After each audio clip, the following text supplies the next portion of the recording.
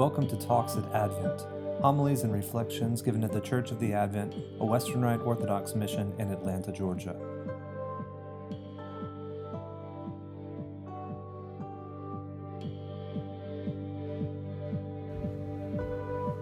Good morning. Welcome to the Advent on this Pentecost Sunday. So, Pentecost is the second most important Sunday of the church year. You may think that that's Christmas. Often that's sort of the way we think. And of course, the church year is organized around these two cycles of the feast. But technically, Pentecost ranks above the feast of Christmas.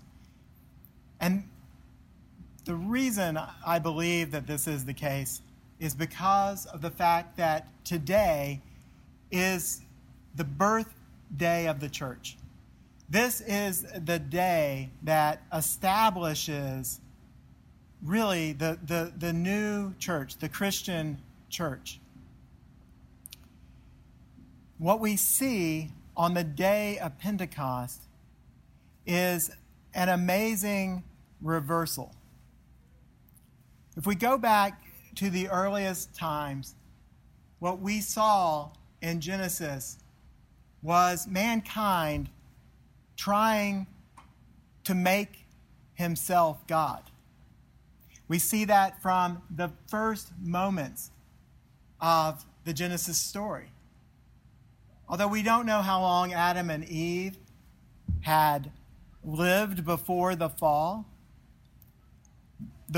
what we're told in Genesis, there isn't much time, let's say, at least as far as the story goes.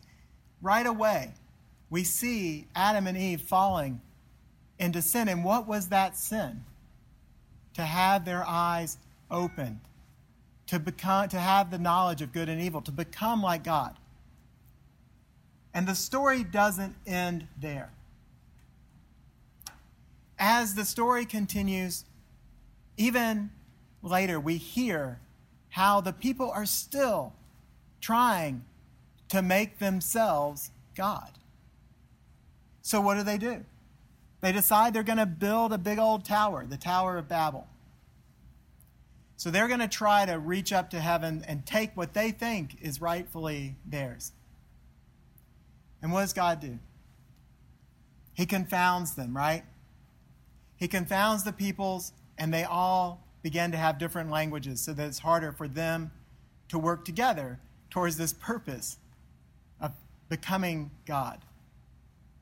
Now, what's remarkable is as Christians, you've heard us say many a time here at the Advent that one of our principles, one of our aims in the Orthodox Christian life is theosis, to become God.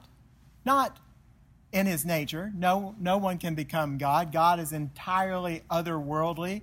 He's not created like everything else. There's the created and the uncreated.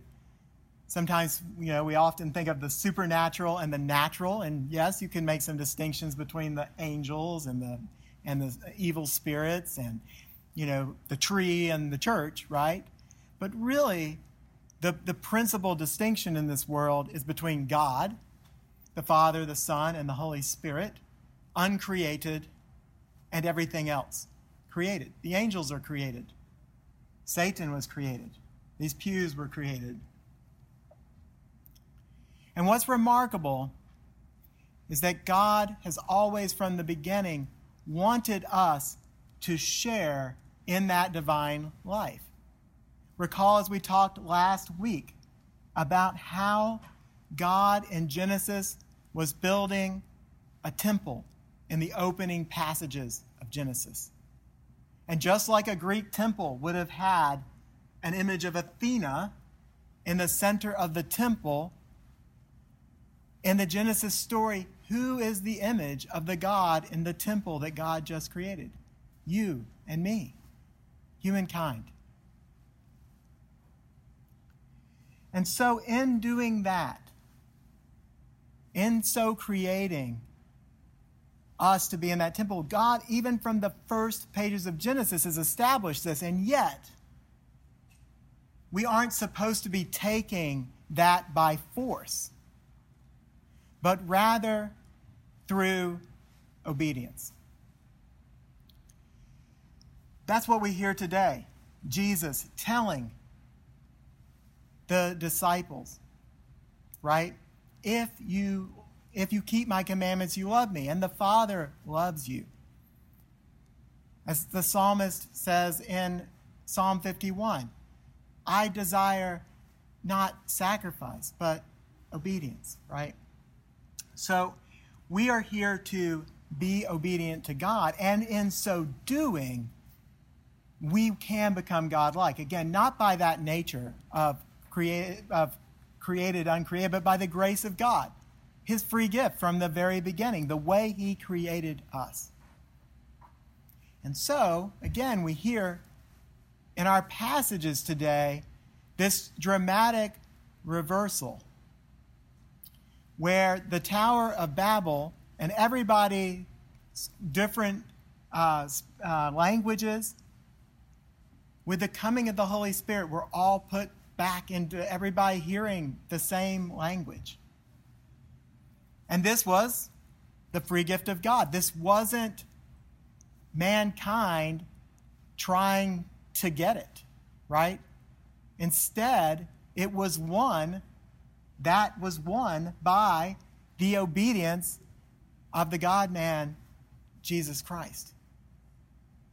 His obedience to the Father that no one throughout history had fully achieved in the way that he achieved it.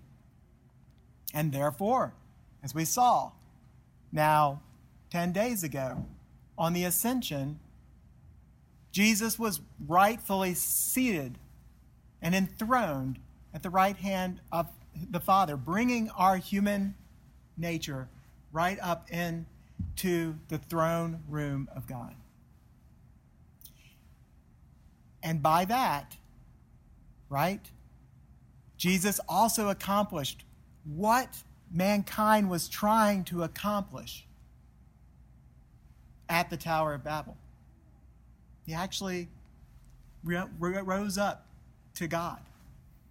Not by bricks and building some tall tower, but actually by lowering himself, humbling himself, being willing to sacrifice himself and die for you and me.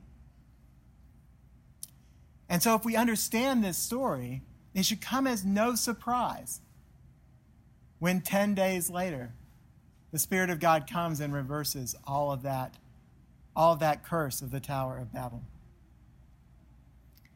And so for us, what we need to take away from a day like today is that we have to find in ourselves how we're going to serve the Lord obediently. We cannot believe that somehow in ourselves we have the power to take the kingdom for ourselves, because we don't. We do not have that capability in us, and nor is that the way God ordained it. Rather, we must be faithful to Christ's teachings in our lives. And we hear those commandments every day at the beginning of our service, to love God with our whole heart, our whole mind, our whole soul, our whole body, every part of us. Just as Christ took on every part of us, we must give all of those parts, every part of us, back to God to be sanctified, to bring into theosis. It isn't just about converting our mind, it's about converting our bodies, so that we are a holy building.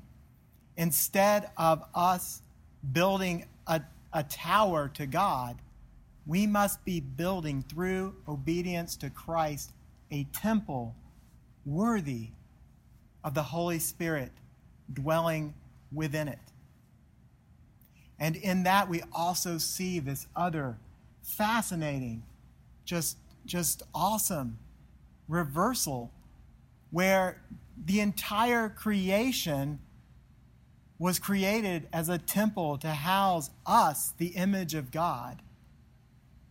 And on this day, Pentecost, we are the temple holding God. I don't even know how to begin to think about that, but I know it is an awesome, awesome thing.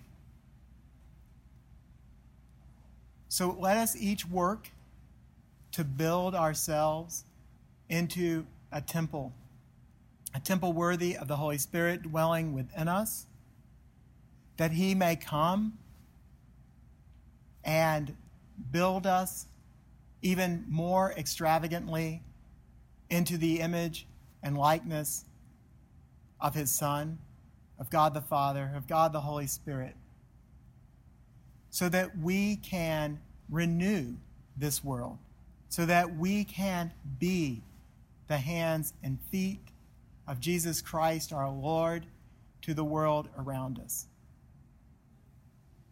Pray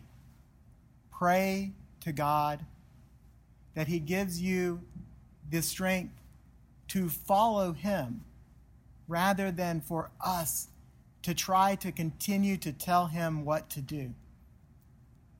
Pray that God can give you the strength to live your life with the sacrifice, the humility, and the obedience that our Lord and Savior Jesus Christ had.